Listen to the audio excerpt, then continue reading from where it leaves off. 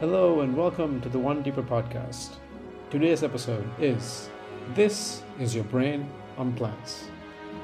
My guest today is Federico Zamberlan, and we talk about all things drugs, caffeine, other drugs, psychedelics, states of consciousness, what is consciousness, and many more interesting tidbits.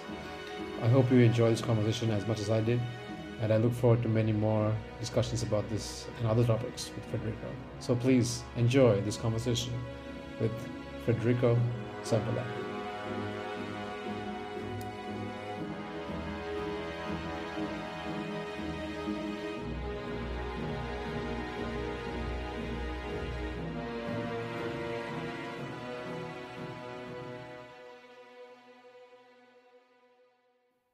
And we're live.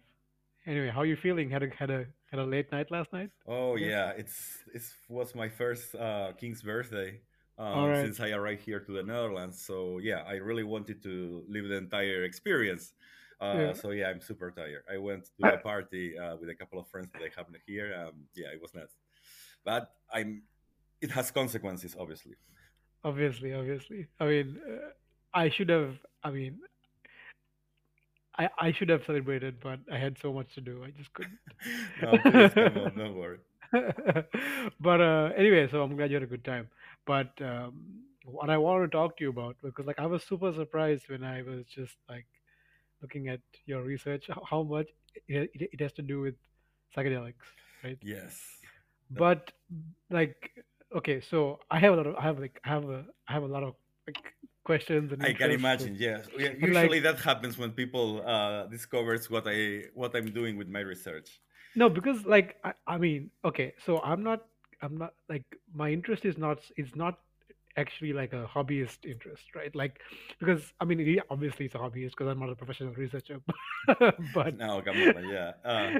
but it's just like because I've had a long experience with psychedelics, but I've never really had the opportunity to talk to. So my exposure and my knowledge is mostly from podcasts and books and stuff, and I've never had the opportunity to talk to someone who has done this, who is really done look at the research properly, right? So I'm pretty curious.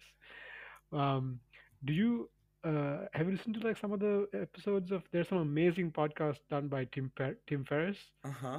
where he interviews like some of the guys like Roland Griffiths, some of the guys who are doing the psychedelic research at John Hopkins and stuff. Yeah.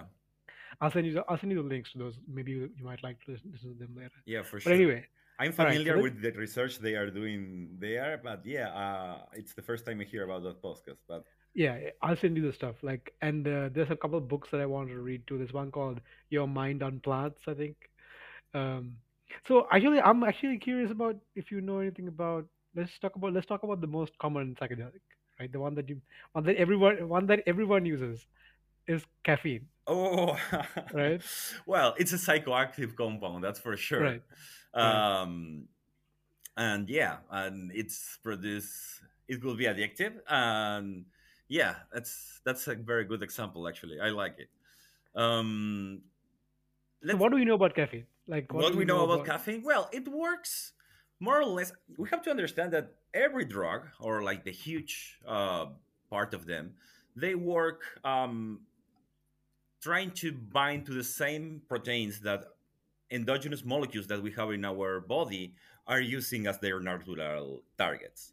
Mhm. So, in the same way that neurons can communicate each other through serotonin, um, there's and psychedelics could work on those receptors that are already are they are not waiting for LSD or psilocybin, but actually for other serotonin. The same happens with caffeine. Basically, from what I understand, there is this molecule called ATP that it's the usual. It's how do you say it? It's like fuel for the cells. They really Yeah, need that molecule for produce different kind of actions. You yeah, can think in ATP as the exchange currency yeah. Exactly. in the biological process. As far as I understand it, ATP is like the currency of energy, right? And then Exactly. basically, if you take cyanide, it stops. that cycle from happening. Yeah, I think. Anyway, sorry, sidetrack, but yeah, yeah. If you take cyanide, it binds. like how it kills you. How it kills you is like it stops your cells from being able to use the. It takes Uh, the position of the oxygen in the hemoglobin and things like that, okay, fine, because right. it's That's super right. nucleophilic. Okay. And well, with Anyway, definitely. caffeine and ATP happens something quite similar. At some point, the already used ATP molecules are floating around, and there's this protein trying to check the concentration of these molecules. That's how your body perceives that you are tired and maybe it's time you should go to sleep. If there are Mm. a lot of pieces of broken ATP around, so it seems like we already did enough for today. Caffeine tries to put over those receptors so the body is not so aware of how tired you are. All right. Okay. That's interesting. So it basically just pushes the feeling of like of being Exactly. tired. So so when you come later when the so what's the half life of caffeine in your body? It's like I 5 hours, I something really don't something know. something like that. Probably it depends a lot of every one of us, the different like metabolism we have, and even probably tolerance. But yeah, I really don't know. Okay, so like when people have very different opinions about let's say drugs, right? And then if you tell them like if you ask someone about let's say psilocybin, they'll be like, oh my god, no, I don't do drugs. Are you crazy? That's terrible. And then I'll be like, okay, well, how much do you drink coffee? Or like do you drink alcohol? Like Exactly. uh, My favorite definition of drug is that anything that you are introducing into your body that it's not food.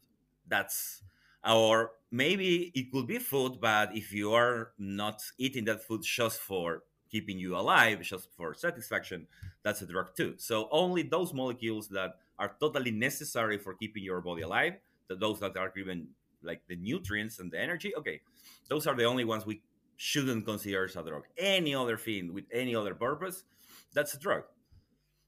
so I mean, like even food, your state of mind is very different depending on what the kind of like the kind of food you eat, right? Like, Yes, there's a work, a really, really amazing research line from Nora Volkov. She's neuroscientist researcher in the United States. She's director of the National Institute of Mental Health, and she was the one in charge of all that research that it was done about the concentration of different D2, sorry, dopamine receptors in the brain and the correlation that that has with different kinds of addictions.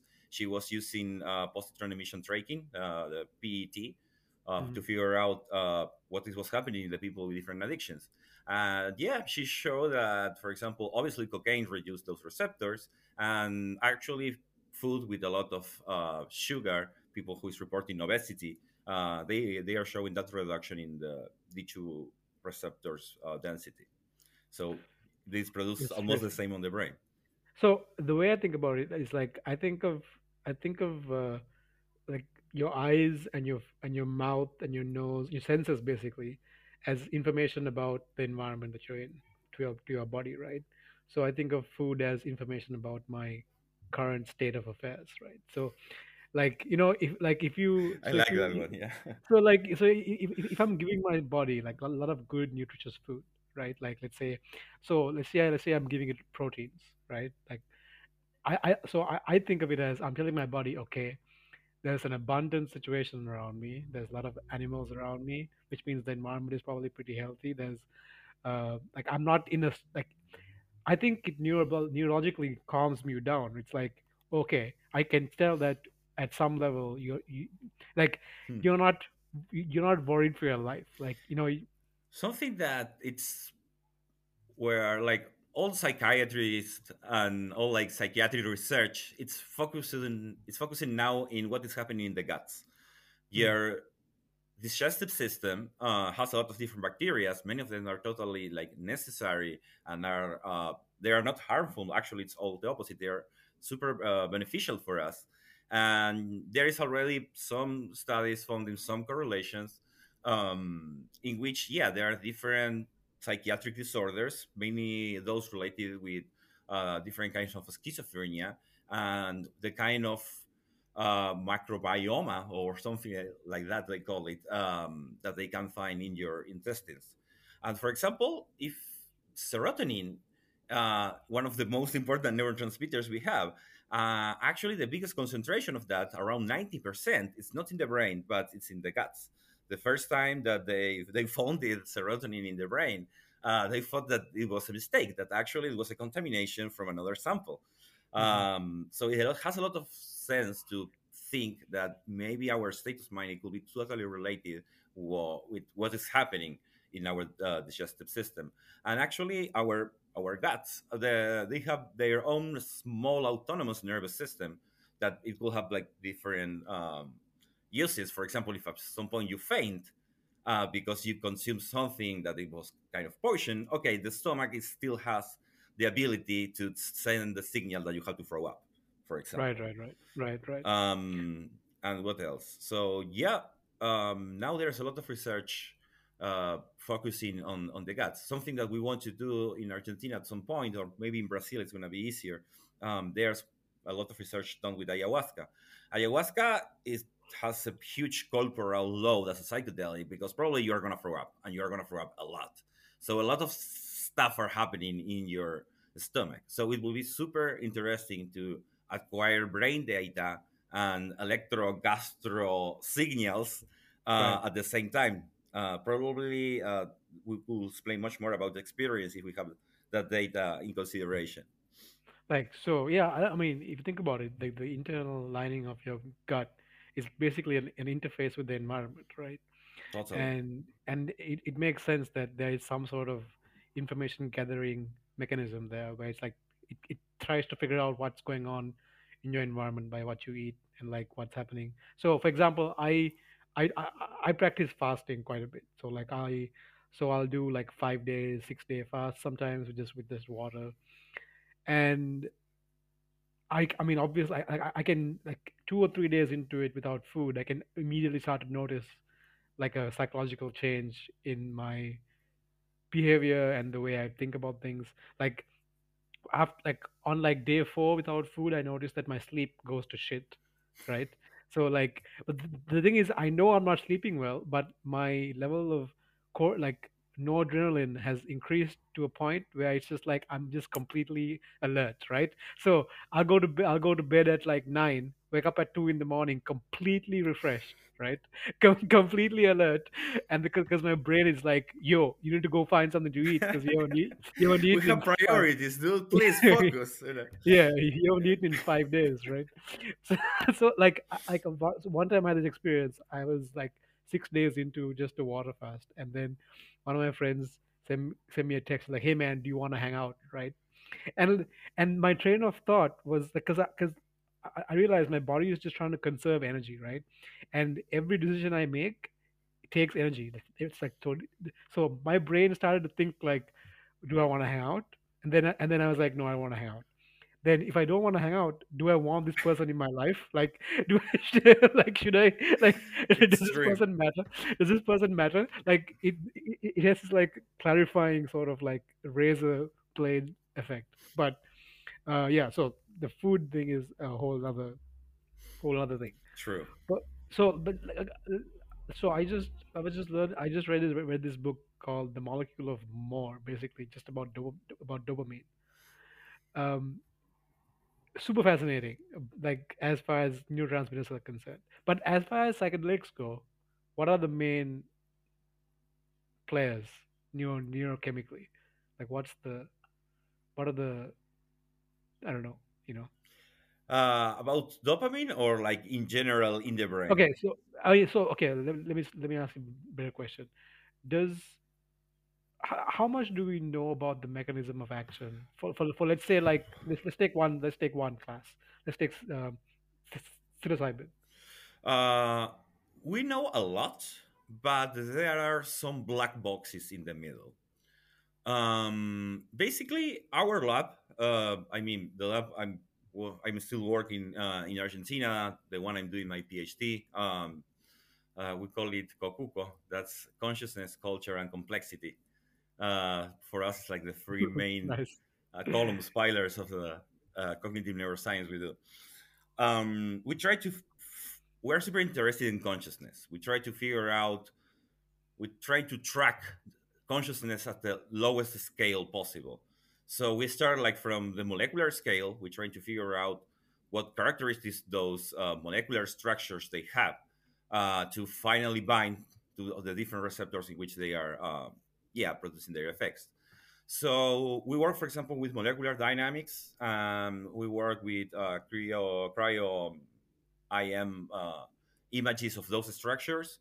So at that level, we, like human beings, humanity, science, we understand what is happening there. Is where is the spot that it calls the pocket on the protein where the molecule has to bind, how that the structure is changing its shape, and that's how the neuron perceives what is happening in its environment.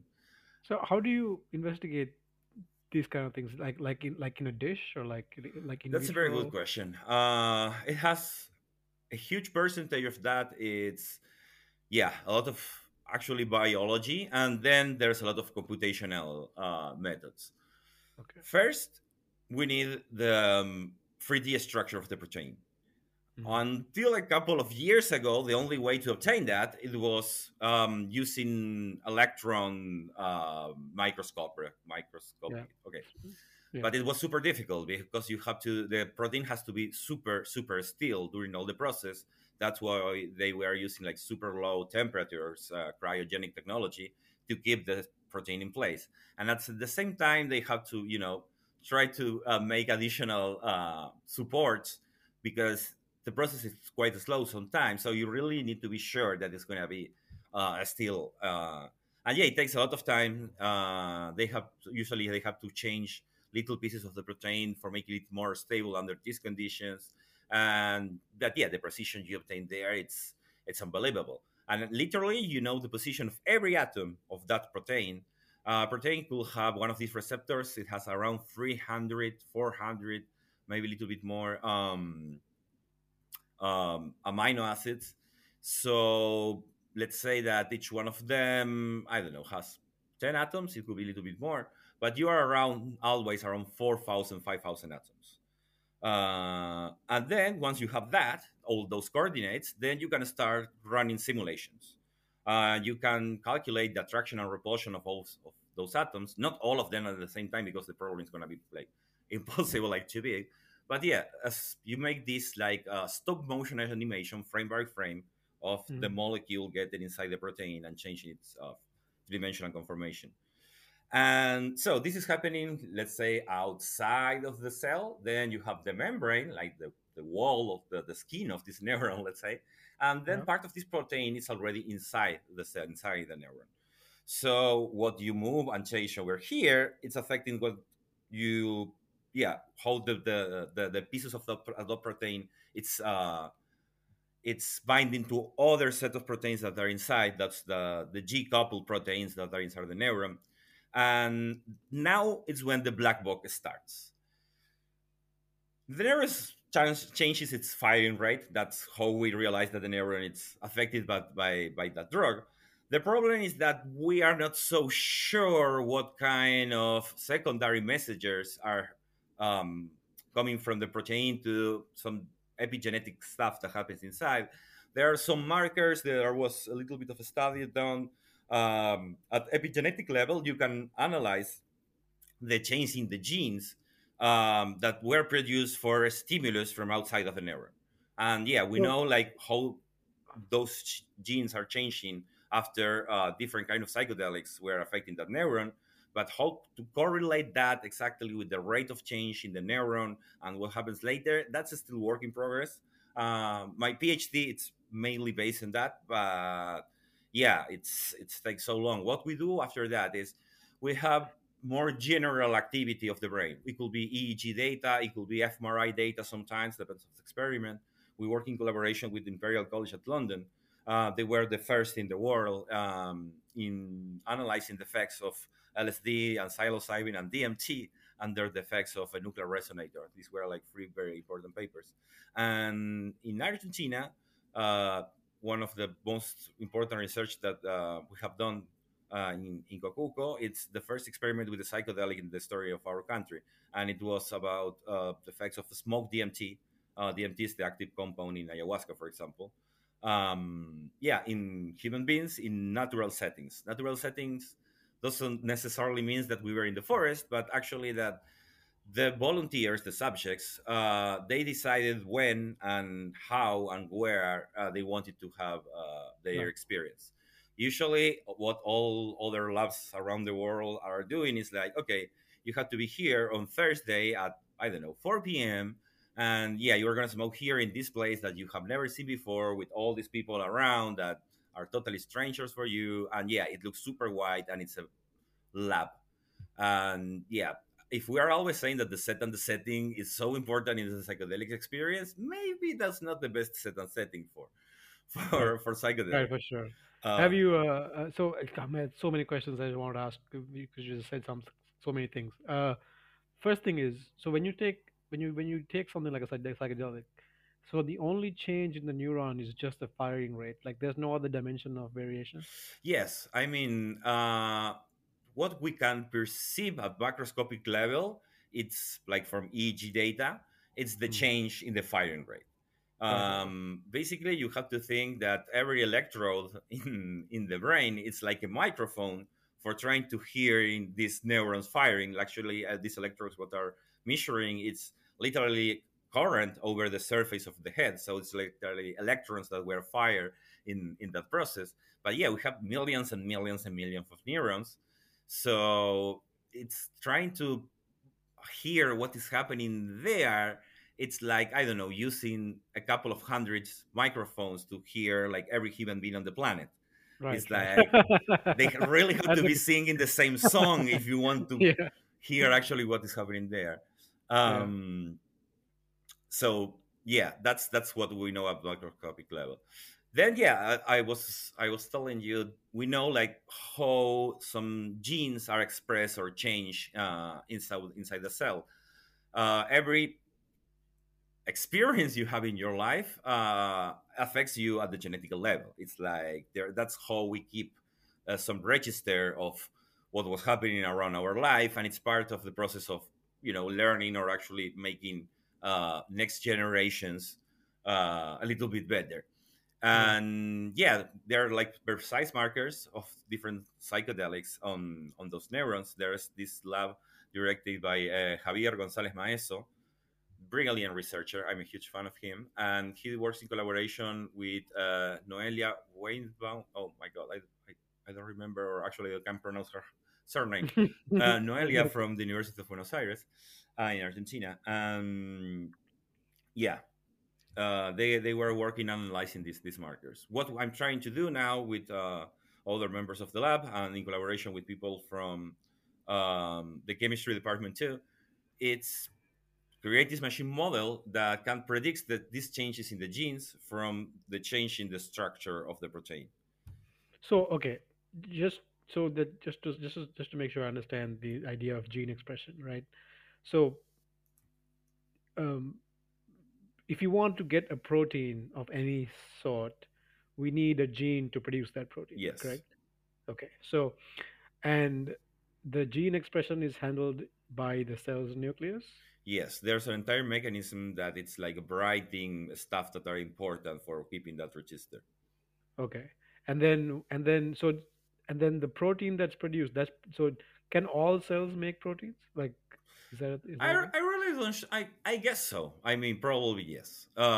Because yeah, otherwise, how you are gonna keep that mechanism working? So yes, Right, right. Okay. Uh, so you when you introduce a psychedelic compound or any compound for that matter, there is a potential for a change in gene expression based on what the cell sees. Is that about right? Uh, I'm not so sure like the probability of actually the cell registering that change. Uh, from what I seen in the result of these experiments, they are quite successful in doing that once and again, and probably at a very high level, because for actually having the ability of reading those expressions in precise way, probably you need very big samples, I guess. Right. Right. But yeah, it's that's the black box, and it's not my field, and that's when the mystery happens. Because at some point we were thinking, okay, there's a scale for consciousness. It's me, for example, when you think in temperature, you are thinking, for example, you have this vessel full of gas, and the temperature is related with the energy inside this vessel, and how much these molecules are almost like touching each other generates energy or whatever. But if you go to a lower scale, you go to the atomic scale or you go to the quantum scale, temperature doesn't exist anymore. It's a Hmm. macroscopic scale from the atomic point of view. Right. So we were thinking, okay, where this consciousness starts? Mm. Because we think in my opinion, it should be at cellular level. Okay, there shouldn't be something smaller than an entire neuron taking decisions of what you should do every day. Hmm. Uh, but yeah, there's other other researchers that actually they think that this has to come from something much more smaller. So randomness, where randomness starts. So randomness, it could be tracked kind of until the quantum level. Hmm. So maybe our behavior, our decisions, they have a lot of this randomness. So we could say that consciousness maybe comes from even the quantum level. I still want to believe that we are going to find something at the cellular level, but yeah, what is happening below that, like the gene expressions and super precise change in the protein, yeah, there's still a lot of work that it has to be done. Super interesting because actually we are doing that, and we know other labs that are following the same pathway. But yeah, that's the most complicated part. Then So what's other things we do in this is like analyzing the problem from bottom up. But if we go from top down, for example, a lot of things that we do in our lab is natural language processing. There's a lot of reports of people in internet telling how it was their experience with different psychedelics. And for example, we were finding correlations between this kind of semantic expression of all these trips and chemical properties we know about those molecules, or even, for example, direct changes that we could find in the structure of the protein. have you read The Doors of Perception? Yes, Oh, amazing book. yes, I really enjoy it. Actually, it's hard for me to read things that are other things that are not papers. Usually, Yeah. I can't find the time, and every time that I can do a little bit. I have a little bit of freedom for reading something outside of that. I always try to stay with something with things related with psychedelics because it Yeah. happens very often that people telling us, "Have you ever read the last book from Michael Pollan?" Because and it's like, "Oh no!" And it's like, in chapter 3 he says, and it's like, "Oh, we have to read Mm. it." Yeah, yeah, Because yeah, people is yeah. gonna I start think. asking, and we should know. I didn't finish it. Yeah. I like it kind of, but I didn't finish it. I thought like I don't know like because well, I mean I'm biased because I'm a huge fan of Huxley, and I used like I write so I love his work, but um this whole so okay let's so what makes psychedelics so different from the other things that we take? Like clearly people have put it in a box. It's like okay, this is weird. This is some weird stuff that you don't understand. Well, Like why is the big deal? the Like answer the answer why is is the big deal? exactly the answer. It's probably exactly that. It's that the experience is so intense, so different to every kind of other thing you could feel in your daily life, and it's so hard to actually find the right expressions to transmit how you were feeling there. That yeah, we should do something with this. It's like we can't like just watch in another direction. Um, and makes like yeah no nothing here happened. No, come on, it was so important. It So yeah, we're a little obsessed as humans, as in science, to try to figure out if psychedelics could be useful in some way, because we So always know that they are fun, right, but they are they're, useful. Yeah, they're not always fun. They're not always fun. Like that's a you know, problem. That's a problem because the actually, if that's why there, I think there's so many efforts in trying to find some kind of proper utility to psychedelics because that will clean their name. It's like, okay, okay, okay, Mm. yes, they are fun, but look, they are good, for people who really need them. But yeah, I mean, that it's super hard for us to accept that something can be just fun and that's it. The reason, like, I mean, the reason I said that is because I don't like psychedelics. They don't show you what you want to see. They show you what you need to see, Exactly, right? I love that one. Yeah. Right. So it's like, you got to be very like, there's a quote by Carl Jung, right? It's beware of unearned wisdom, right? So like it's like, okay, so you're like, oh, I'm gonna, you know what? I'm gonna take a heroic dose of psilocybin. First time in my life. I never thought about this before. And then you sort of see things that you don't like. In my experience, at least, right? Whenever I take the psilocybin, my experience is that it makes me see things that I've been trying to ignore, right? So things that I've been willingly trying to not address, it'll force me to look at it. It'll also show me things that I need to see, like things that I can't see even if I want to see it, right? Like recently, I had this experience where um, I was feeling quite uh, like I was always just like going right, always going, going from doing ABC, doing ABC, and I was feeling like I hadn't accomplished anything for some reason, right? And then I had this trip, and then like halfway through it, I had this sort of outer body experience, right? And I was looking at myself from a like a third out like a bird's eye view, right? And there was this, I don't know what it was, this voice telling me like, look at yourself, like look at all you've done, like look at who you were like 5, 10 years ago. Think about the people who were around you in your environment, and look at the things you can do, like. And then like I heard myself talk, and then I heard a voice saying, like, look at how eloquent you are for some kid from an island in the middle of nowhere that no one's ever heard of. Like, you should be proud of yourself. And I was like, man, that was I really needed that. Like I was Thank you, brain. It's like, yeah. thank you. Nice part of you. It's like, Yeah, like I was, because I'm always so critical of myself, right? I'm oh yeah, hypercritical, the story of my life. Yeah.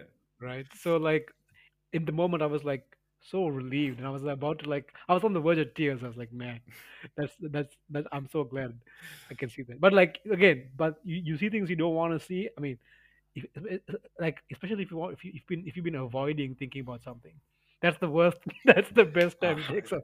then it's like, maybe you really need to pay attention to this right here, right now. Fatboy Absolutely. Slim style, right here, right now.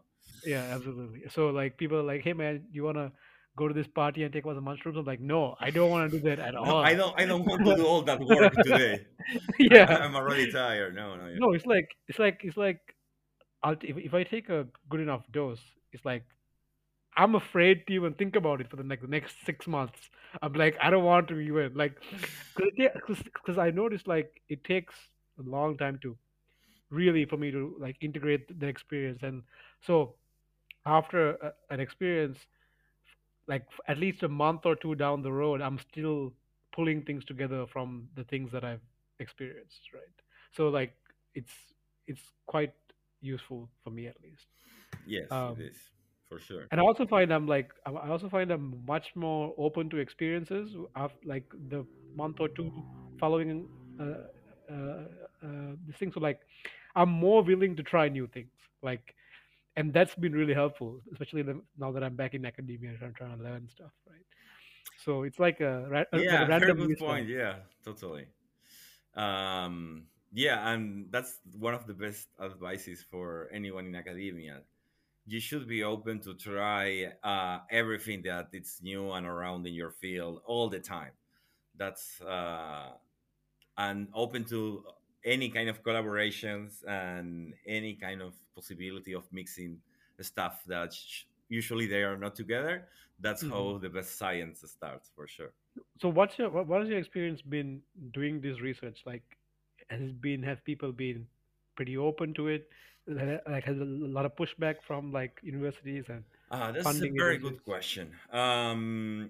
Argentina, it's probably one of the best countries for doing this kind of research, in the sense that society, it's not super open, but they are not so close. I mean, if you explain everything with enough detail, you have like the right reasons, and you do everything properly, it probably, like, society will accept it. We talk about our job openly with anyone. Even sometimes we're invited to different schools in Argentina for talking uh, with the students that are in high school, with teenagers, about, yeah, prevention of addictions and actually what the drugs do in our body. So yeah, we are super open about that. Trying to find funding for that, that was a different story. um, Everything started with our director Enzo Tagliasucchi. He was the one that started to study consciousness and altered states of consciousness, mainly dreaming and people in vegetative state and things like that. Mm-hmm. He started his lab in 2016 or 17. That's when I joined his team. And yeah, he just came back from Europe, so he was still using part of his scholarships for starting this new lab in Argentina. And after that, yeah, we were trying to find our own fundings. Doing research with psychedelics was not so expensive as some people could think, because how we were choosing our volunteers helped a lot with that. For example, at Imperial College, what they are doing is that they are giving the substance themselves, and these compounds are so pure. And actually, because the experiment, it's different in this way, they are giving IV doses of these compounds to the volunteers. They are spending, I hear, around a couple of millions of British pounds just in obtaining the chemical compound from the, yeah, let's say, chemical companies that are authorized for producing compounds that could be used in humans and things like that. Mm-hmm. That's It's interesting because you are 100% sure of that everything that you are measuring there is because you have this compound that is 100% pure and it's IV, so you are totally sure that the metabolization of the dose is going to be that one. But it's not very representative of the average experience of people consuming drugs in society. We don't have access to super pure compounds, and we are not giving us, I don't know, IV doses of LSD or psilocybin. We are just taking our paper blotters, eating mushrooms, whatever. So Mm-hmm. what we are doing in Argentina is we talk with the ethics committee and we told them, okay, let's say that, for example, you want to study cocaine, right? What you are gonna do is you are not gonna give cocaine to healthy volunteers just to see what happens. That's a terrible idea. You try to find people who is already consuming cocaine, and you just acquire data from them.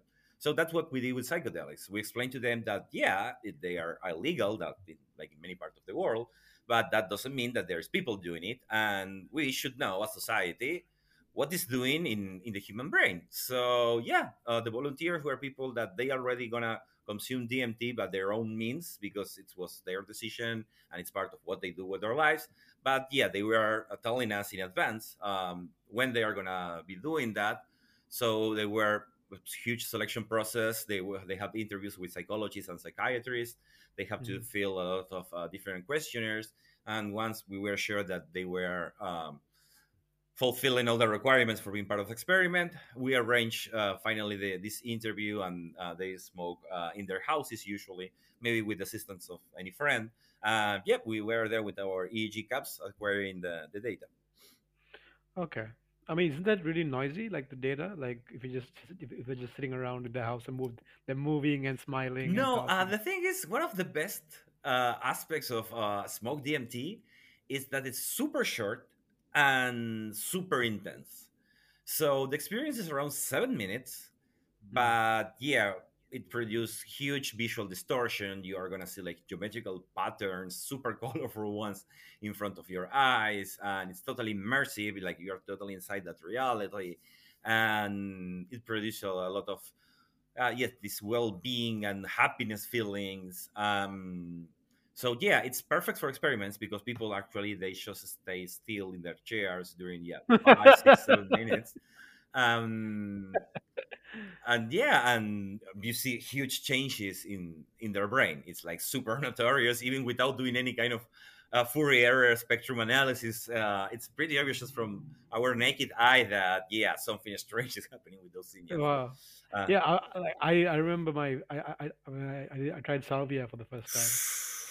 That was oh, that was pretty ridiculous. Like so, as far as psychedelics go, what's the deal with salvia? Like, Salvia, the final frontier. You have to hear this. I was already talking with people from our department about the possibility of presenting this project to the ethics committee at Tilburg for acquiring data from volunteers smoking salvia, because salvia is legal here in the right? Netherlands. So actually, from a legal point of view, there's no way that they could say no. But yeah, obviously, it's anything related with human beings and acquiring data, and it's a huge problem from the ethical perspective. So let's say what they say. I'm still preparing the documents. Unfortunately, it's super long, everything they are asking. I already have other models of ethics approvals that we presented in Argentina for example, the DNT experiment, or the same that they were using at the Imperial in England. So it's a protocol that we already trust in this procedure, this pipeline, because we were working with it for so long, and in different countries, it's working pretty well. So, and yes, we work with this wireless EEG cap that it can fit inside your backpack, so it's super convenient Mm. for going to the the different people houses.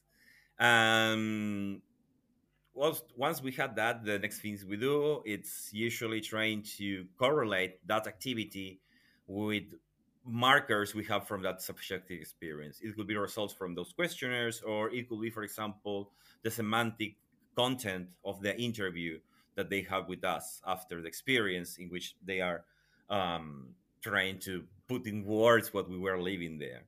Yeah, I mean, I'm for like thinking back to my salvia experience. There's Oh, like salvia! You asked about salvia. Sorry.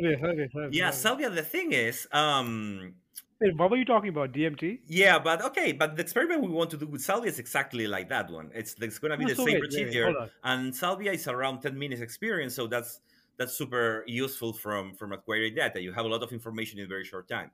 Salvia has a very strange properties. One of them is that there are not so many psychoactive compounds without a nitrogen atom. Actually, there are like just three examples: THC from Mm. weed, salvinorin A from Salvia divinorum, and actually that's it. Then you have myristicin from nutmeg, but it's not psychoactive for anyone, for like any human beings. Just a few of us can produce like psychoactive reactions to this compound in nutmeg. Uh, That's hilarious. yeah, because it That's depends so of funny. the metabolic route that you have there. There's people. There's This is something super interesting. You should Google oil ayahuasca instead of ayahuasca. It's oil ayahuasca. It's Okay. people getting high with essential oils, because if you have the right diet, you can change like the concentrations of different enzymes, and as a result you are producing new compounds that are psychoactive. So you're biosensitizing psychedelics inside you, keeping the right diet, and it's That's real funny. and it works. It doesn't work for anyone, but it has a very like high success rate. I didn't try it, but all the That's chemistry they have behind it sounds reasonable. That's crazy. So okay, so let's. So my salvia experience was Hmm. terrifying. Like I mean, I couldn't even talk to someone about like I couldn't talk. I couldn't do Terrifying. anything. I think it was bad because my friends didn't tell me what it was. They were like, "Bro, we got some stuff. You want to smoke it?" I mean, I was young. I was like, I don't know, 16, 17 years old, and I was like, "Yeah, sure." And then I thought it was weed, and then I smoked it. I knew immediately that this is not weed because like the smoke was like super thick, and it was like a smog, right? And I was like, this is not weed. And then my friend was like, count backwards from 10. I was like, what? And I started counting, dude. And then I was gone, man. And I woke up like my shirt was off. I was sweating. I was like, what the hell happened? Yes, yes, it's super intense. It's super intense. It's one of the more selective compounds ever discovered. It's almost only binds to the kappa, kappa or mu opioid receptor, the kappa opioid receptor. Yes, and it's interesting because it has a lot of pharmacological potential. Because if you are working on opioid receptor, probably you will have analgesic properties, or and if it's produced this connection from your environment, it could be used for anesthetics. Mm. So yep, and it I mean, seems it's like a naturally it's a naturally occurring plant thing, right? yes. There's only one place in Earth where you can find salvia growing in the wild. That's Oaxaca in the south of Mexico. I was there. And the plant, it doesn't reproduce itself by seeds, but actually it needs to, how do you say, take a little A piece of, shoot like a yeah, exactly, a little bit of that. like oh, yeah. There are salvia already in other countries, and from what I hear about that, these people that have salvia in other countries, you have to go to Mexico, put it like inside your luggage in so way that you know that that plant is going to survive all the flight Mm. in the airplane to your country. It has to Yeah, cross customs without anyone discovering that actually you have a living plant there, and you yeah. have to like put it as soon as possible in ground and just pray and just like pray that yeah, it will survive. And in Argentina there was this community that actually they did that. I hear that it took them at least 5 attempts until the plant finally survived to the trip. But yeah, that's how in Argentina was one of the few countries in which you could have a lot of salvia. But again, the experience is so strong, it's so intense, it's so, I don't know if scary is the right word, because maybe people think that has to be something negative. There's no possibility of something scary that it's still Yeah, I good. don't. Yeah, The thing is, I don't like when I say scary. I don't mean it in the bad sense. but Like new things that are yeah, new are things that are new can be scary, right? Doesn't mean they're good or bad. it's intense. It's They can intense, scare. They can and you scare you. have to be respectful with what you see there. That's for sure. I only did it once, and I think that that was enough. It was a 25x concentration. That's super intense, but yeah, I actually was looking for that in the sense that I really wanted to have the entire experience to be totally sure of what it potential is. Let's say.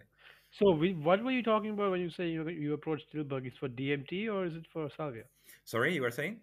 You're saying you're trying to collect some data from Yeah, from Tilburg. TNT. That's what we did in Okay. Argentina, and what I want to do Okay. here in the Netherlands. It's to replicate the same experiment that we did with GMT, but with salvia. Okay. Because I mean, the pipeline or like the protocol, it's how the experiment is designed. It works perfectly for salvia too. It's something that you have to smoke, and the experience is just a couple of minutes. So yeah, and here it's Okay. legal. Cool. So basically, it will I be. mean, yeah, I'll be Mm, here for another year, so I'll sign up for sure if it gets off the ground. for sure. No, I'm waiting. Probably, I'm gonna finish all the proposals on June during the end of the semester. But yeah, now I'm like totally. Right. How do you say? Yeah, under a lot of piles of work. So, like, okay, I also want to ask you about MDMA, right? FDMA. So, what's the story with MDMA? Well, MDMA, like all the phenethylamines that we have, now it's we can compare it with mescaline. How humans obtain DMA in the first time, it was not as part of experiment or like a research trying to obtain psychoactive compounds.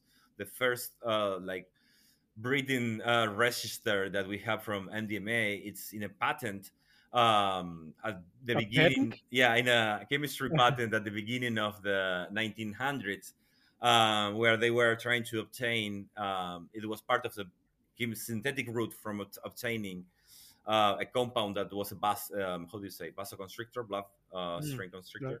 Yeah. Um, but we started to use MDMA for like psychiatric purposes in the 60s and 70s, and For probably what purposes? Like what kind of where purposes? there was this chemist, one of my favorite people in the world. Unfortunately, he has passed away a couple of years ago. His name is Alexander Sasha Shulgin. He dedicated almost his entire life, or at least like this important part of his career, to study what different psychedelic compounds could do in our bodies. He invented and synthesized all these new compounds. He has two amazing books called Pilcal and Tilcal. That means Oh yeah, I've heard of this. I've heard yeah, of this. exactly. In one, he produced around 200 different phenethylamines, and the second one, yeah, or like another 100 different tryptamines. So yeah, it's like all probably any drug that people could be consuming today, it could be something that he invented in the 60s, 70s, 80s, or it could be the case that it's a molecule, uh, an analog of one of those, and it's directly related with one of those father compounds. Hmm. And yeah, he was the first one in discovering the therapeutical potential of MDMA. He started his research analyzing analogs of mescaline. He was trying to move every functional group around the structure of the molecule to different positions and changing atoms by other kind of elements and different kind of iterations, trying to figure out a pattern or trying to figure out the mechanism of making of how a molecule could be psychoactive, could be a psychedelic. And Hmm. that's how he started for mescaline, arrived at TM2. Then he arrived at things like 2CV, for example, and he was one of the first that he thought, or he realized that actually compounds that you could find in essential oils like myristicin in nutmeg, they could be psychoactive in our bodies. There was this experiment in which they were giving nutmeg to rabbits or mice, a very small mammal, I don't remember exactly, and they discovered that the it was producing some kind of stimulant effect, like the temperature of these animals was getting higher. They started to be more, how do you say, with more energy, and analyzed the urine of these, yeah, animals. They discovered that there was this compound, which it's the structure was not clear enough, but it has nitrogen. So he thought, okay, maybe these animals they are producing its own psychoactive compound inside of them, adding this nitrogen atom to these inert compounds from the nutmeg. That's why they are showing this activity. So he decided to try to figure out how that molecule should look like, and he created a molecule called MMDA. It's the equivalent of at MDA, but instead of using saffrol as your starting molecule, you start with myristicin. It's this analog compound that you found in Right. nutmeg. So you can create a very similar analog of MDMA from the essential oil of nutmeg. And actually, there are some people doing it. It's not very common, but yeah, it exists. And yeah, there are a lot of papers written about that. So what does MDMA do in your brain? There's still a couple of doubts. Basically, we know that it releases a lot of neurotransmitters. That's why you still feel pretty much like yourself in the sense that there's no visual distortion. It's a Hmm. stimulant, so maybe you're gonna feel a little bit of anxiety, but at the same time, a lot of energy, and that's that needing that you should be moving all the time. And but at the same time it produces so much happiness and empathy. There's a lot of dopamine, serotonin, and noradrenaline floating around because again it releases all these compounds, and yeah, and it's active by itself in the sense that one, it binds to the neuron, produce the release of all those compounds, and at the same time it changes the behavior of the neuron. It has a lot of potential, and actually it was approved quite recently in the United States by the FDA for treating post-traumatic stress disorder. Yeah, PTSD. Yeah, mainly. So Yeah. what about the toxicity of MDMA? Is Some there of any? its metabolites, yeah, are neurotoxic. Actually, there's a lot of work that it has been done by David Nichols and trying to obtain analogs of MDMA that are no neurotoxic. And actually, he found them.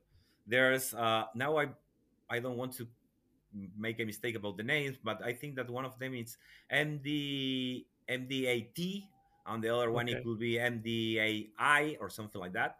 We have to check. It's yeah, methylene tetramine. It was one of them. Yeah, yeah. So yeah, it has almost the same effect as MDMA, but the molecule, the metabolites, the resultant molecule of this digestion, let's say, they are not neurotoxic.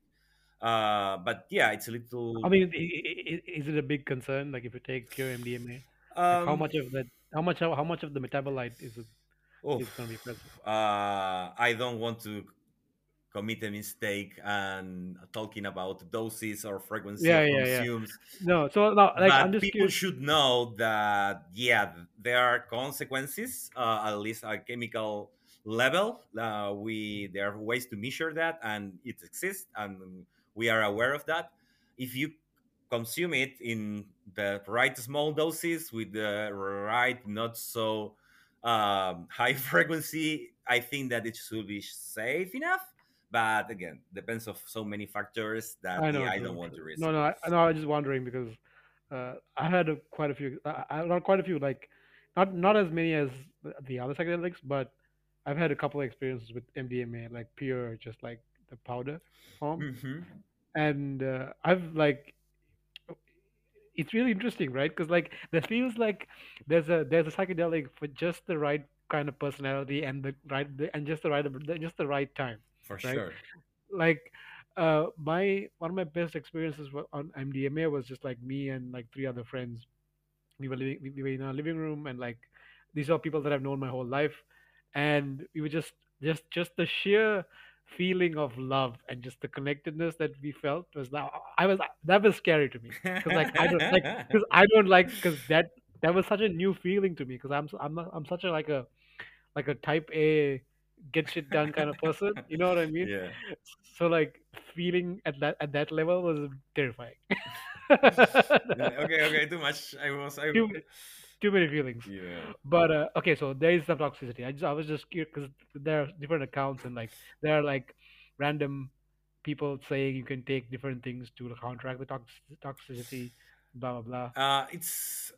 It's not at the level that we should be super worried, but yeah, it exists. And if there are ways to avoid it, I'm really surprised that we are not I mean, consuming those alternatives. I'm sure they factored that in before the FDA approved it for PTSD, right? Yeah, I mean, it was, let's say, let's use the word convenient in the United States because they have so many war veterans that are suffering from this, I yeah, know mental it's tragic. disorders. It's Exactly. crazy. So yeah, at that point they really need that. And again, if you are going to use it for therapeutical purposes, so it's not that the people is going to consume it quite often, but actually just for a couple of sessions and with like a very precise objective, any neurotoxicity probably is not our biggest concern when you have so many other beneficial aspects to take into account.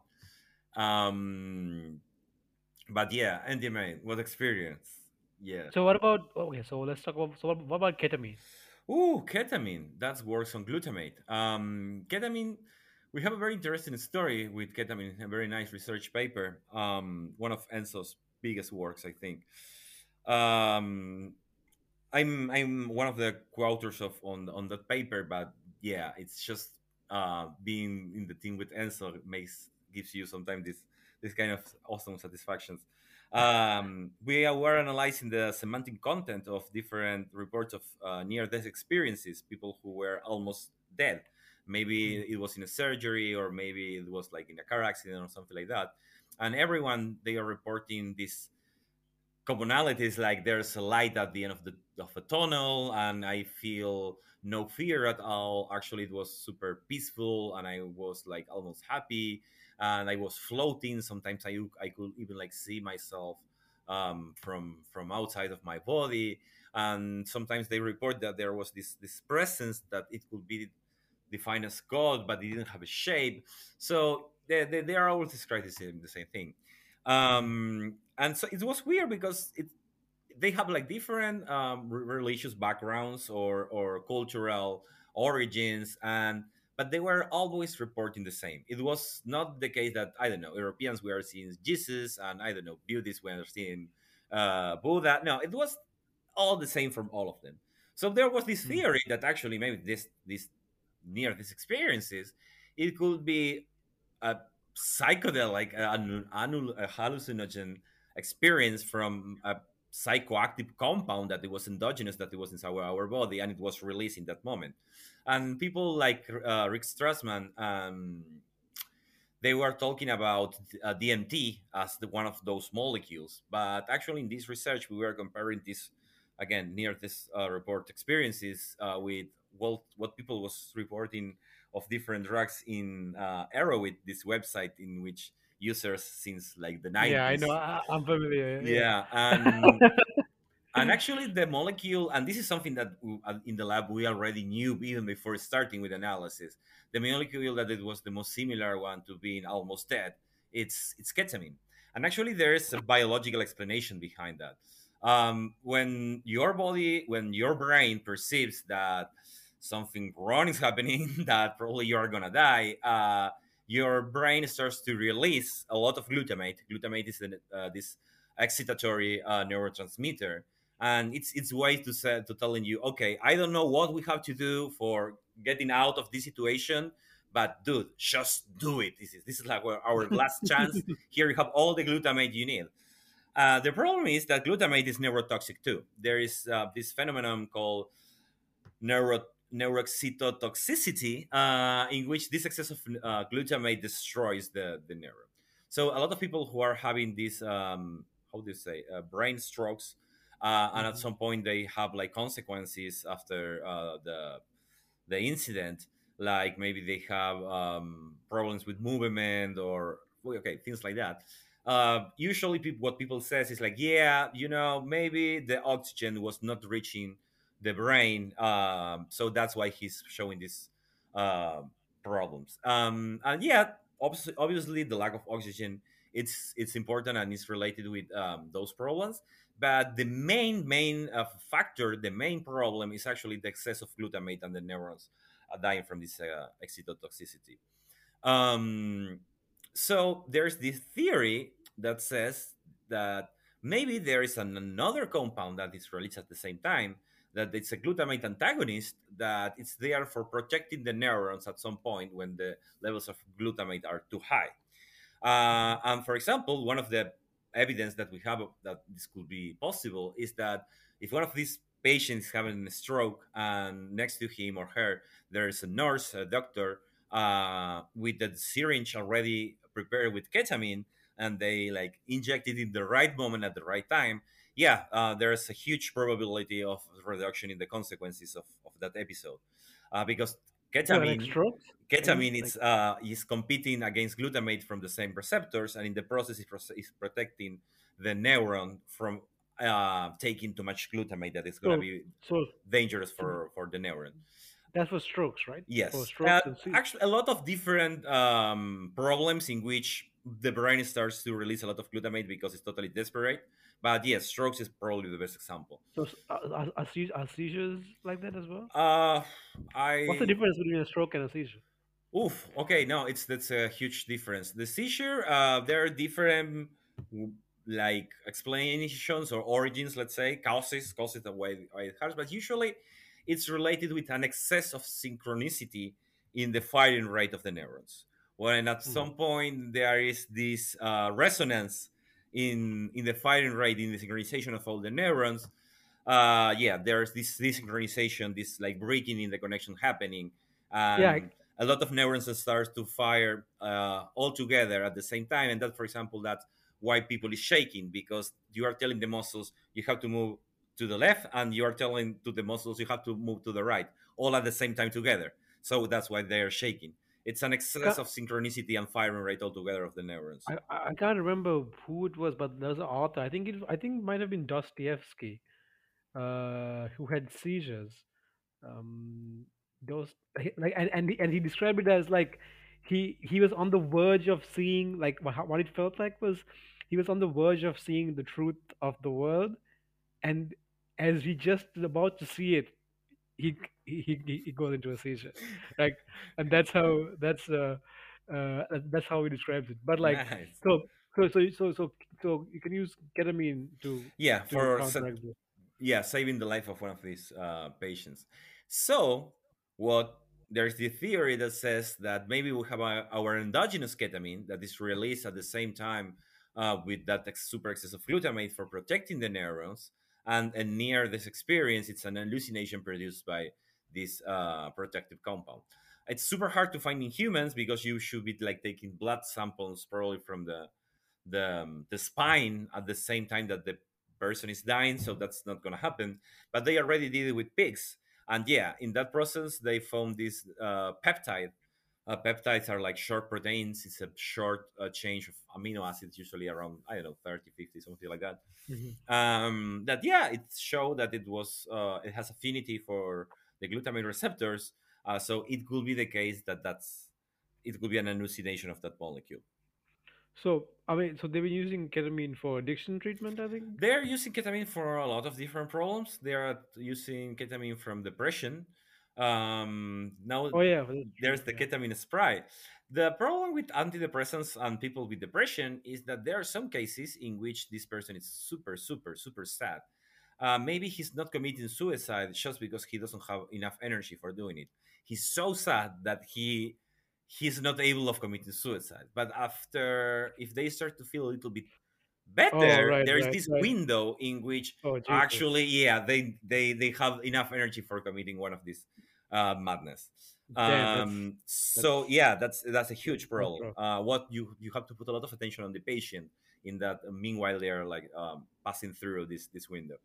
Um, but that doesn't happen with ketamine.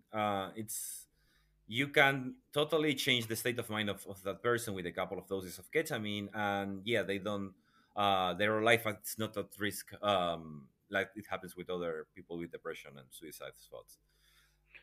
So I mean, I can attest. So I mean, I've had several, maybe, I don't know, almost now, I think about 10 years of just like dealing with being depressed, and so right now I'm on like a mild antidepressant, uh, and a. I mean, I'm cool with talking about this. I don't know. Some people think I shouldn't talk about it, but I don't know. It doesn't matter. I don't I give a think shit. that in this modern world, not talking about mental health, it doesn't have sense. I mean, a huge percentage of population. I really saying that 100% of every human being is going to have a mental problem at some point in their life, it's like maybe too much. But yeah, a huge percentage of us at some point we will have something that could be described as some kind of situation in which we will need help for dealing with that. Right. So yeah. Exactly. So like, when I was first prescribed, like, so I was prescribed for anxiety, right? And then and the reason I saw a psychiatrist was because I wasn't sleeping, Mm. right? But what I didn't realize was that I had been sleep deprived for years, right? I had no idea. So like, basically when he gave me this super low dose, the next day I called him. I said, I said, when I took it at like 6 in the evening, I couldn't even walk at like 7. And he's like, and I said, and he said, and I was worried. I was like, did you give me like a too high of a dose? Or he's like, no, I put you on probably the lowest dose. You just haven't slept in weeks, so you're just feeling that effect. And I after like it took like a week for me to feel normal again, because I was like, I didn't realize how much. So I slept for the first time in maybe years through Oh, like through the night, right? And I woke up and I was like, Jesus, man, this I is really crazy. needed that. Yeah. I didn't know I needed that badly. But like, it's really helpful. Like, if you so I always tell people, like, I think, like, talk to a psychologist first, and then see if behavioral changes can, like, before I went to a psychiatrist, I tried everything, like stimulus control, CBT. Like everything was routine. I had no computers past 6 p.m. My diet, like exercise. I was working out like I was doing everything. I was working out 7 days a week. I was doing yoga. I was meditating. For like 6 8 months. I tried this, and I was like, this is not. And now I was like, fuck it. I need some help. Okay, This is but like that's great. That's great. nothing That else. is how it should be done. It's like, okay, first we have to be totally sure that we are healthier as we can, you know? Exactly, exactly. So it's like people. So I know people who tell me like, oh man, I have ADHD. I'm like, do you actually? Because like, look at yourself right now. You check your phone every 2 seconds. You're always on Instagram, WhatsApp, Facebook, right? And like you like first of all, try to discipline yourself a little bit. See if that helps, right? Like or they'll say like, oh man, I have insomnia. I can't sleep. And I'm like, and they're like they're staring at the screen till like 12 at night, and they're trying to go to sleep. I'm like, it's not gonna work, bro. Like you Yeah, gotta for sure. Yeah, you gotta figure that out. it happens to me that not so much time ago, I started to discover the tire supplements. And yeah, my life changed it completely.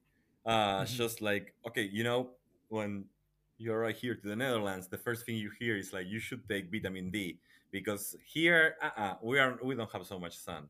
I arrived like in winter, so yeah, Yeah, I've been taking 7,000 milligrams, 7,000 IU a day since I landed. exactly. That's how it should be done. And then it was like, okay, but if I'm gonna take vitamin D, why I'm not taking B12? And then it's like, okay, but if there's B12, why not omega 3, 6, and 9? And then it was Mhm. like, okay, maybe a little bit of 5-HTP. And yeah, every new that I was adding at the end, now I'm just on K, D, B12, omega, and So 5-HTP.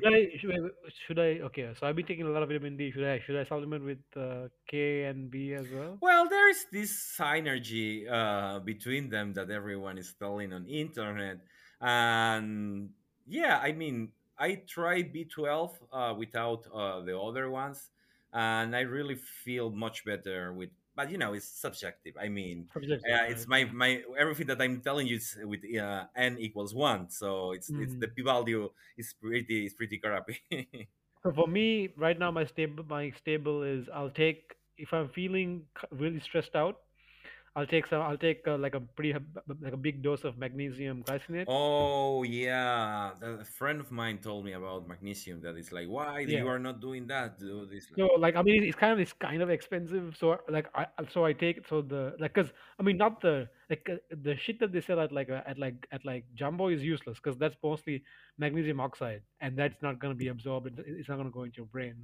So glycinate, I take it if I feel like if I'm feeling kind of tired, like stressed out. Mm. I can tell because when I start when my when I kn- I know I'm taxing my CNS when my eyes start twitching, Oh, right?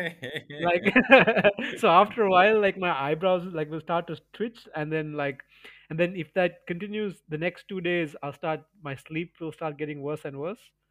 Then I will be like, okay, chill, take a You super are high too dose of much. magnesium. You are too much. Like and so right now it's magnesium. I take creatine every day. I should have Like magnesium. You just convinced me. Yeah, I should. yeah, magnesium like if you can get magnesium threonate or magnesium biglycinate. It's perfect. I mean, like, and depending on the type of magnesium, where it gets absorbed changes. So, like, magnesium citrate is more, I think, absorbed by your muscles, and so glycinate, if you want to get into your brain, glycinate or threonate, the other ones won't really do anything. But yeah, magnesium, vitamin D, creatine. And I did take some fish oil for about like Oh, for a month or two, for like 4 or 5 months. And then I started like making like salmon soup. So I was like, I don't know, maybe like it's not as efficient as taking just capsules, but because I started going to the market mm-hmm. and they have like the entire spine of the salmon and the head Uh-huh, for yeah. like €2, right?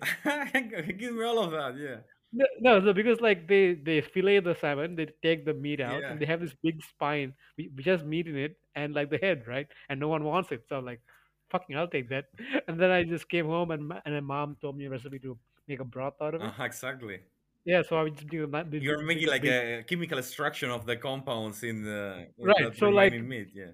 probably not like super concentrated as like a capsule, but I also didn't. But I just wanted to see if it works. But I might go back to the capsule because that's a pain in the ass. Like making that is a huge pain in the ass. Um, but like so, like just like supplementing is a huge so it's a huge industry itself, right? Like nootropics. So okay, let's talk about nootropics, Oh no, dude. tropics. Let's talk about nootropics. What are some shit that actually works? Because I've heard some stuff like so there's a creatine has a strong nootropic effect. I don't know if you know this. No, that's here. Yeah, it's like so creatine is like it's been so it's traditional users have been guys like me who just want to go to the gym and get huge, right? So like so the power output and the strength gain aspect has been it's been well studied. It's like creatine is one of the most studied supplements in the world, Wow. and its efficacy has been shown over and over again. But the nootropic stuff is just coming out, and they're showing cognitive benefits in taking creatine every day. I was taking it anyway, so I was like, that's great. So like that's fine. But I do Nice. notice it. Like if I don't take creatine in the morning, I definitely notice like a it's weird. It's not like worse or bad. It's a different state of my mind. Uh-huh. You know what I Interesting. mean? Yeah, yeah, yeah. So like I guess it really depends on what you want to get done.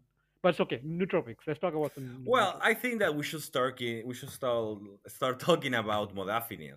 That's Dude, but daffodil is amazing. it's like the best invention in pharmacology ever. I mean, You can buy it in Sri Lanka like over the counter. It's yeah, fantastic. in Argentina, usually pharmacies they don't ask for any kind of prescription. They should, but yeah, So actually, that's why. Yeah, at same least in for Sri Lanka. modafinil. I mean, I Yeah, don't yeah, want to say that in Argentina you could get any drug over the counter yeah, without prescription, but modafinil, yeah, they are not worried about that. yeah. Yeah, it's pretty safe. There's it's quite a new drug. It's from the 90s, so with the information we have about long-term effects, it's like from this period of time. But yeah, there's we could be sure enough that use with responsibility in the right doses and trying to keep the tolerance quite low. Yeah, it's safe enough. So what's the Um, what's the tolerance build up like for modafinil? all experience I have is more based on. I mean, all information I could give is more based on my experience that actually in research that it could be published about that. But yeah, I have a very low narcolepsy, but yeah, I can sleep at any place if I want. I mean, I have to. That's the opposite. You gotta have the opposite problem. It's like the thing is, I really have to. Sometimes I have to invest energy and attention to not falling asleep. I can Right. stay asleep, but it requires a constant, conscious aware that I shouldn't fall asleep. Right. And yeah, and I can sleep standing up. That's one of my superpowers. In Argentina, when you are in the subway in Buenos Aires in super rush hour, you're gonna be standing up in the train. There's no way you are gonna find a seat on rush hour in Buenos That's Aires. crazy. Dude, I can't remember the last time I took a nap. Like I can't like it's not possible for me. Like my brain like it's just not possible. It goes much better during the last years, but yeah, I'm still. Like you know how like normal people, like average people, like normal people have the experience of like they go to the beach or like they're at their mom's house or like they're on a hammock and they're like they just fall asleep. They can't help it, right? Yeah. Never happens to me. Like No, for me, it's like one of my challenges, and I knew that I was gonna be able of doing that. Is that getting into an airplane and falling asleep before the airplane takes off and waking up once we are in the air. I knew that I could do it. Yeah, I already tried a couple of times and I able to reach that. Uh, so I've kept so man I don't know why I should have bought like a bunch of modafinil with me when I came over here. oh yeah, Like here it's not I so easy to obtain. I completely riffed on that one. So I might ask my mom to send me some with my prescription. There you for go. my medication. So like, uh, I used it. So like, I kept I had a pack of it in my fridge for like emergencies, like during the last year. So because the first year was completely online, right? So the first last year Yeah, because of I COVID, right? remember. And I was still not fully taking the medication for my sleep. I was still struggling, right? And I kept modafinil as like a, if I just some nights no sleep, right? Mm. Can't Well, sleep at all. I'll be up all night, dude. I'll be like fuck it. I'll get up at 2 in the morning, take one modafinil, and just like crush, just go all straight. Yeah, and just crush everything I have to do, and I'm like done with the work by like 8 in the morning, and I'm like yeah. fucking.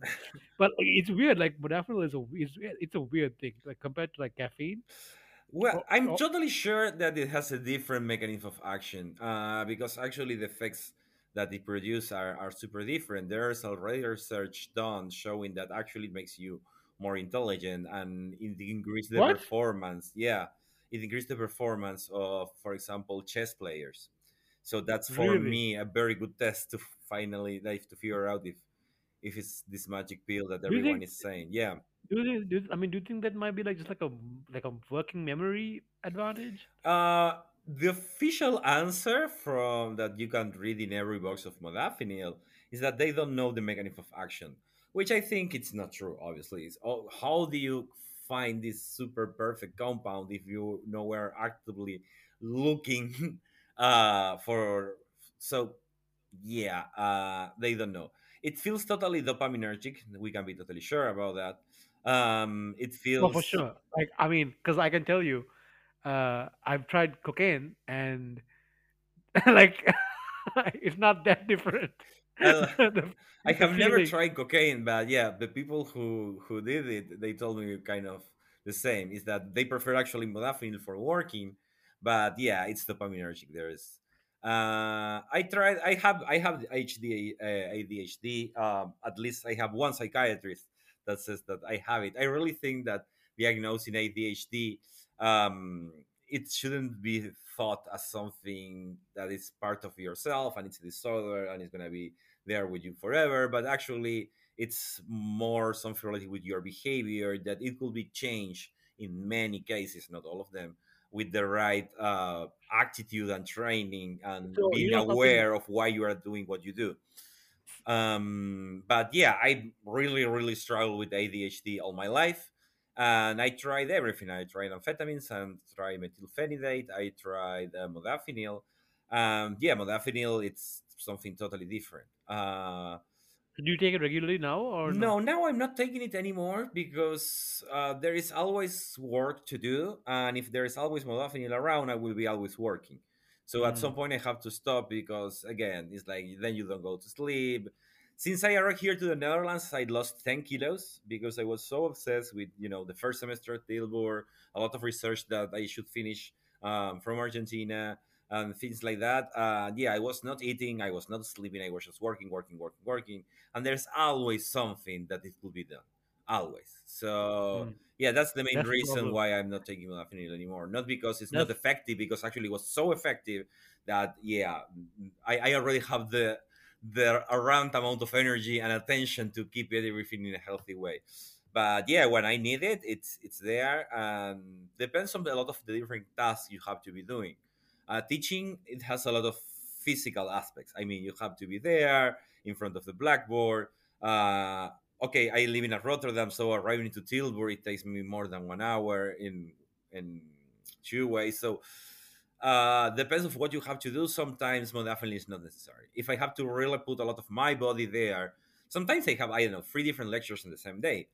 Yeah, modafinil maybe it's not a good idea because actually so. Yeah, actually, what I found in my experience, modafinil is like if I have to switch tasks or contexts in a short period of time, it's not good to have. It's not good to be modafinil. But if I have something that I have to do, and I want to do it continuously for like the next 6 hours, exactly. that's precisely what I need. Exactly. Yeah, that's why it's so useful for people with ADHD. If I don't take modafinil, I'm doing seven different things at the same time, and I'm switching from one to another when I get bored.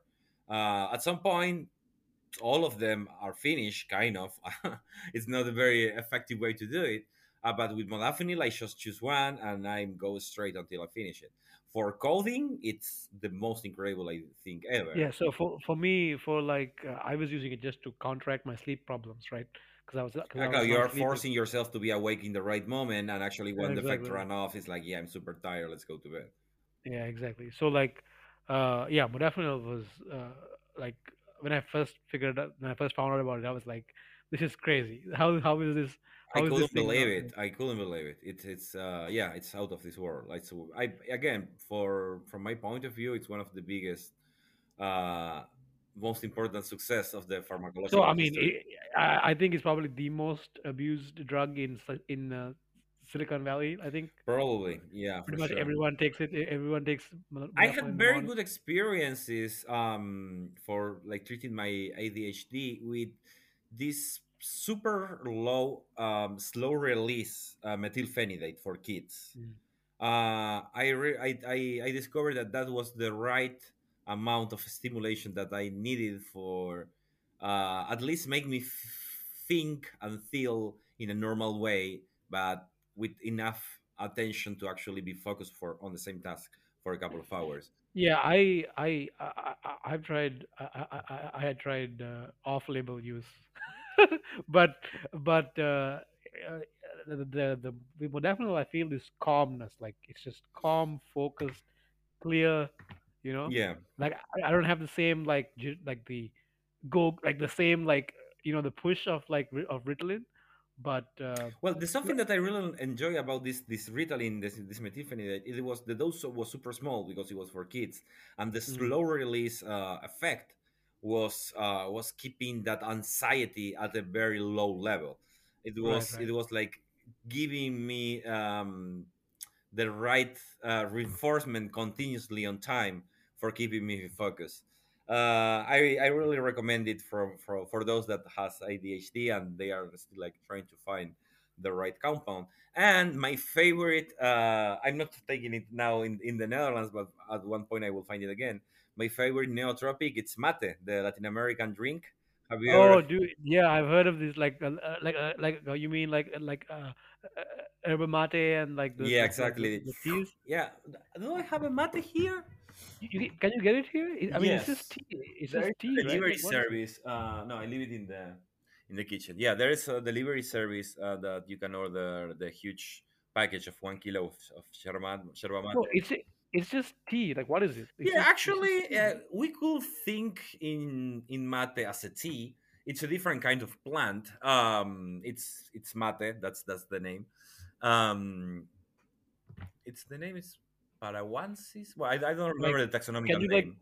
can you buy it at like Jumbo? No, right? You can I don't know. I don't know. I don't think so. I think that probably if you go to one of those expat supermarkets, uh, Yeah, yeah, yeah. one of them they are gonna have it. There are like two big communities in the world that they drink mate. One is Argentina, obviously.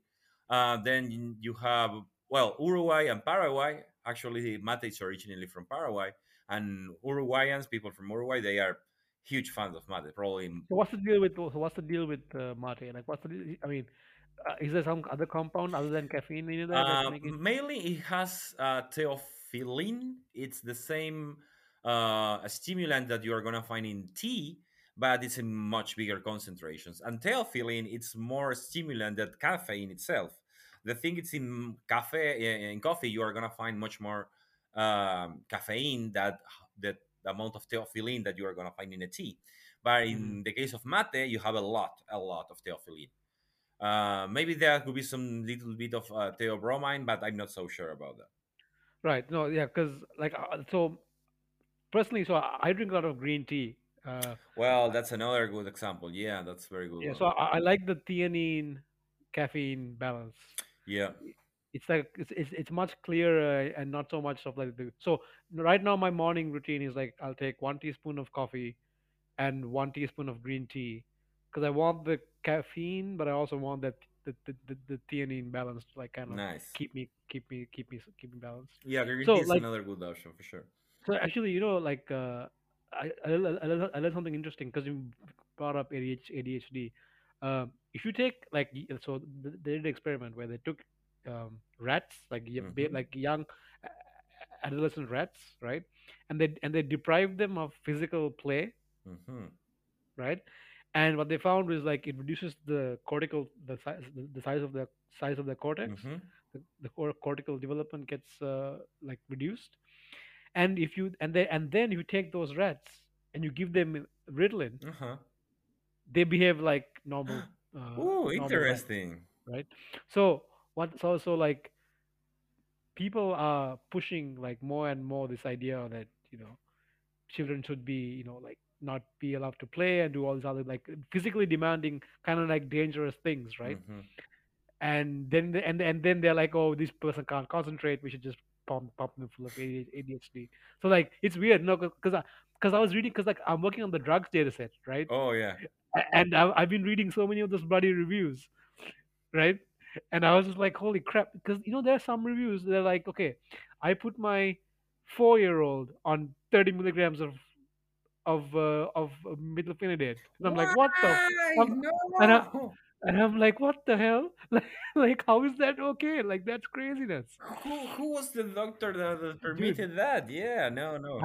I read some insane reviews. Like I've also read some heartbreaking ones. Like one guy, his review was like he lost his wife and his daughter in like like a fire or something, and then he like fell into a depression and he wanted to kill himself, and he took his medication, and then he was writing a review about that medication. So I was like, Jesus Christ, dude, this working on this project has been heartbreaking. It's like reading There are because like some reading all these stories things, that is like, oh my uh, god, yeah. it's crazy. But like anyway, I'm almost done with that, and well, can I show you my report, or should I just submit it first? No, you can show me your report. Yeah, yeah. I Oh, mean, oh, great. I already think that I said that in one of the lessons in one of the last classes. I as a student, I felt so frustrated when there is no way to know if you are doing the things right or wrong, but actually you have to submit your your assignment and keep your fingers crossed, and Yeah. probably then you discover at when that it was too late, that you were not doing what the professor was expecting. Yeah, and I don't see the point of that. So yeah, you can like Okay. make Well, like pre-submissions and send me the your work I by mean, email. I will check it. I already basically finished it, so I'll just send it to you anyway, and Excellent. so you can see it. But like, so anyways, back to this related to related to the project, but like psychiatric medication. Okay. Uh, there's a huge range, obviously. Like Ooh. they do all kinds of things. Like they are super helpful. They're abused. Um, uh, it seems to me that like for a lot of these psychiatric medications, we don't really know what the hell they're doing. Like, is that a In fair many statement? cases, yeah, it's not total. We are not totally sure about what is happening there, and there's some evidence that a lot of medications that we were totally sure why they were working. Actually, at some point, it was discovered that that was not the full explanation of what was happening in the brain. It happened with antidepressants, with SSRIs, the selective serotonin Right. reuptake inhibitors. That's actually their name, but it seems like the compound itself, it could be active too, and there's other hypotheses of why they're like producing these antidepressant effects. So yeah, it's a great mystery. Sometimes we have some answers, but yeah, it could be the case that those answers are actually just there for making us feel no so dumb. But yeah, actually, what we know is that at like a general perspective, at the general macroscopic point of view, the behavior of that patient, it's getting better.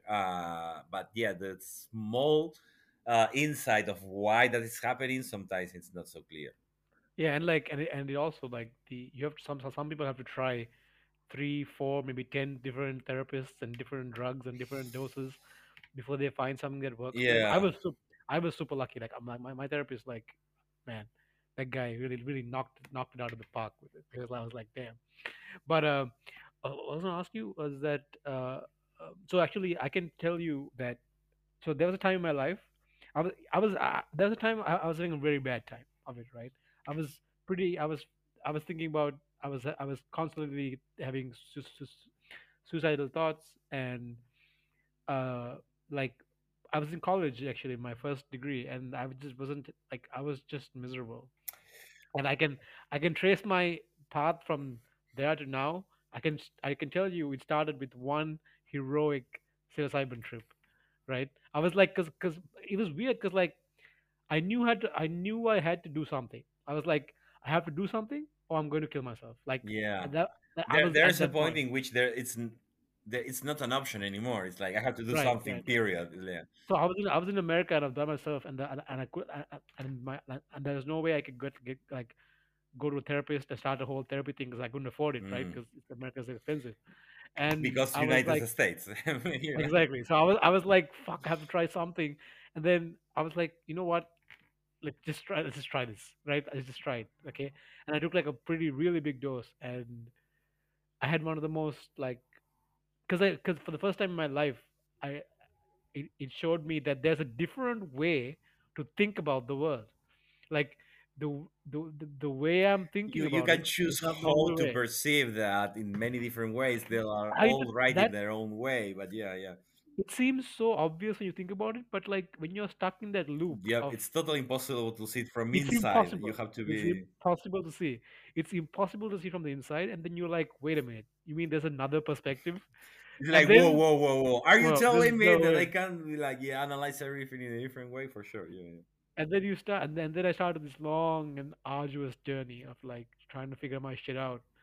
And then like with my with psychologists and with therapists, I was able to like get my shit together and Nice, actually become someone that I'm like, that I'm proud of, right? So nice. like these plants, isn't it weird that our brains have just the right receptors to fit just the right compounds? Well, So that's always something that it called my attention, in the sense that it's not weird that there are other compounds in our environment that could fit in those receptors, because you can have so many different sequences of amino acids, that at some point you are going to create these pockets, these active spots where molecules combine.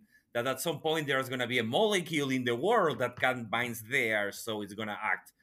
also it could be like a co-evolutionary process, Yes, for right? sure. And there's other mysteries that, for me, it's something that we should like really focus our attention at some point, like DMT.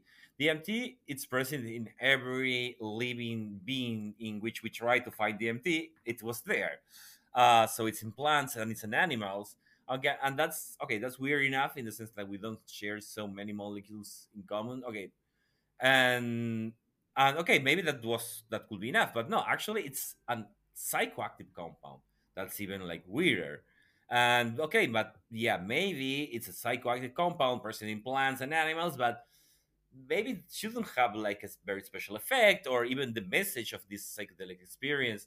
It could be something not so, I don't know, meaningful, but no, it's super strong, it's super meaningful, and the message is always related with life, with nature, with love, and being someone better at some point in your life, and try to heal yourself. So that makes everything even like, yeah, totally unbelievable. I think what for me one of the most powerful aspects is like the feeling of, that feeling of not being alone, right? Exactly. Like because we're stuck in this physical body, right, for the most part, and we have so few experiences where we feel like we are outside and beyond this shell that we have. Like when you're with somebody, like when you love someone, you can have the experience you have like but this like for me, one of the strongest experiences is that like knowing, it's like knowing that my actions, like I'm not an island, right? Like, Mm, and my actions matter. Like they impact people around me, they impact the world, and they're important. hmm. Like I'm not just a floating head in the universe, just like by myself. That was really helpful for me. And what's the deal with all the the geometric shapes. That seems very pretty common. Oh well, there's a lot of new discoveries in that field. Not so many publications, but something that everyone in the psychedelic scientific world is talking about. It's that you have in your visual cortex different layers. Each one of those layers has precise like functions, or it's prepared for detecting specific patterns. One of the Nobel prizes in the 60s, it was for these researchers that they discover different kind of activities at different layers. The first layer, it only fires when the certain lines with a precise orientation pass through your eyes and trigger these neurons. So there are neurons, or like family of neurons prepared just for reading lines that are, I don't know, at 45 Mm, degrees, some like a horizontal, other verticals, different kind of orientations. yeah. Then the second layer combines signals from the previous layer, trying to create contours. So it's the border, it's just like the shape of the object that you have in front of you.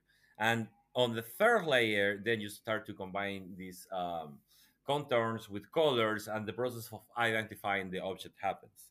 And if you train an artificial neural network, a fully connected um, neural network, what you can see if you train this architecture for detecting different objects based on images, and you try to segment what is happening at different uh, levels of depth, you will see that actually what this artificial neural network is doing is replicating that same behavior that we see in living beings. That at some point you only start to figure out the orientations of just part of the drawing, and then at the very like final stage of the network, you are taking the decision of what kind of object do you Hmm. have, with everything in the middle that we were just talking about. So psychedelics, what they do, very characteristic uh, aspect of their activity, is that they reduce the alpha band in the brain activity. The alpha band is, if we think in the activity in the brain as an audio signal, like a song file or something like that, because actually what you are doing there is pretty similar what you do with the microphone. You're just having an input signal based on some kind of current, or yeah, but yeah, it's you could think in as a microphone. So thinking that you are recording a song, it has sense too. So in the same way that in an audio signal you have like high frequency, medium frequency, and low frequency. So in the low frequency you have the drums, and I don't know, the high frequency maybe you have an electric guitar or something like that. In the brain you have alpha, beta, gamma, delta, and so on, and they have like very precise range. I don't know. For example, low range in audio is between 20 and 200 hertz for saying something. Okay, alpha it's between 8 and 12 usually. And what we know about alpha is that it's present there for keeping those brain processes tasks that shouldn't be how do you say it, that you shouldn't be aware of, or they shouldn't be part of the consciousness. Hmm. So if you think in the brain as a computer that it has to do a lot of different calculations just for showing you windows, the graphical interface of Yeah. what you're using, but actually there's a lot of transistors firing for making that calculation possible. With the brain, is the same. Consciousness is the graphical user interface of the brain, but there is a lot of other things happening, and you are just perceiving the results. So everything that is happening in the brain and it shouldn't be part of the consciousness, it's covered with alpha waves. At some point, psychedelics, what they do is they reduce these alpha waves, so a lot of stuff that you shouldn't be seeing are in front of your eyes. So the theory says that all these geometrical patterns that you have there, it's like scanning lines or like reference patterns that our brain has for detecting objects. So what you are doing, what you are seeing, the raw processing of the different visual layers of the visual cortex in front of your eyes. There is this Google algorithm, deep deep dream. Deep dreaming. Yeah, Yeah. Yeah. exactly. Yeah. Yeah. And when you say it, see that, it's like, oh my god, this is how a trip on LSD looks like. And what they are doing, it's this same thing that I'm telling you. they are taking these layers, like it's a heat map of the different patterns that the neural network is trying to find at different profundity levels of the architecture. So yeah, basically we are that algorithm that creates super hallucinogenic effects. It's based on how we think that hallucination should be working, and from a Mm. biological point of view, so it has sense. Right, right, right. That's like so. I mean, some, And that's something interesting for example, you are not gonna be able. This is a very like dumb quote, like sentence, but if you analyze it, there's a lot of very important meaning in it. You can't recognize something that you have never seen before. mm, There's this experiment in which there is this very strange, like black and white shapes. If you show it to a kid, the kid will see like two dolphins jumping or something like that. If you show it to an adult, the adult will realize that actually it's two people having sex. But the mm, kid can't recognize sex because he have never seen sex before. And an adult, it already has like very precise patterns for recognizing that because it's important in their lives. So when we say that psychedelics are showing you what you need to see, or they are showing you something related with something that you are worried or obsessed or like thinking about that in the last days, it's because probably you already have that kind of patterns already prepared because you are looking that in your daily life.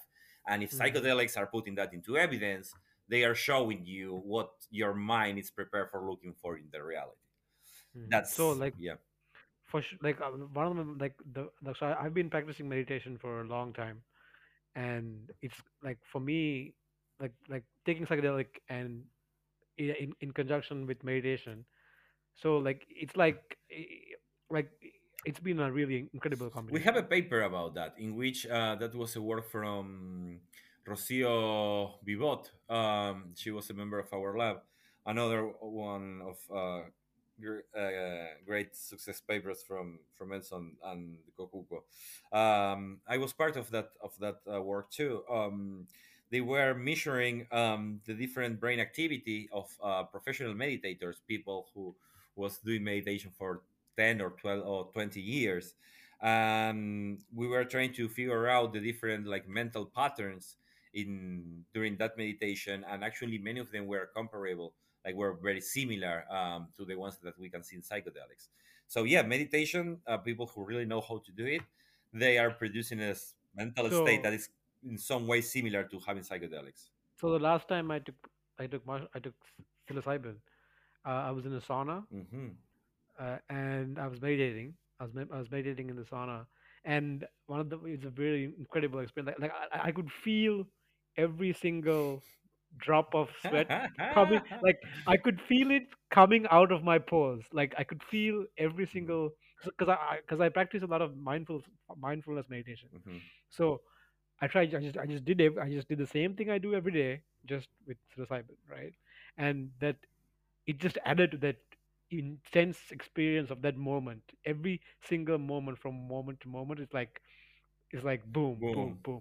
Is for sure. it's really quite something. Anyway, Federico, this has been almost 2 hours. I want to be I want to be respectful of your time.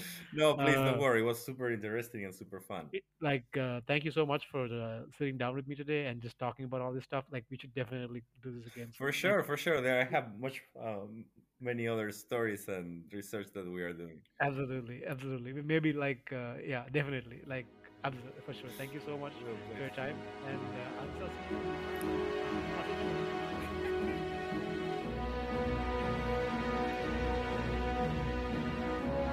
Thank you for joining me in this conversation.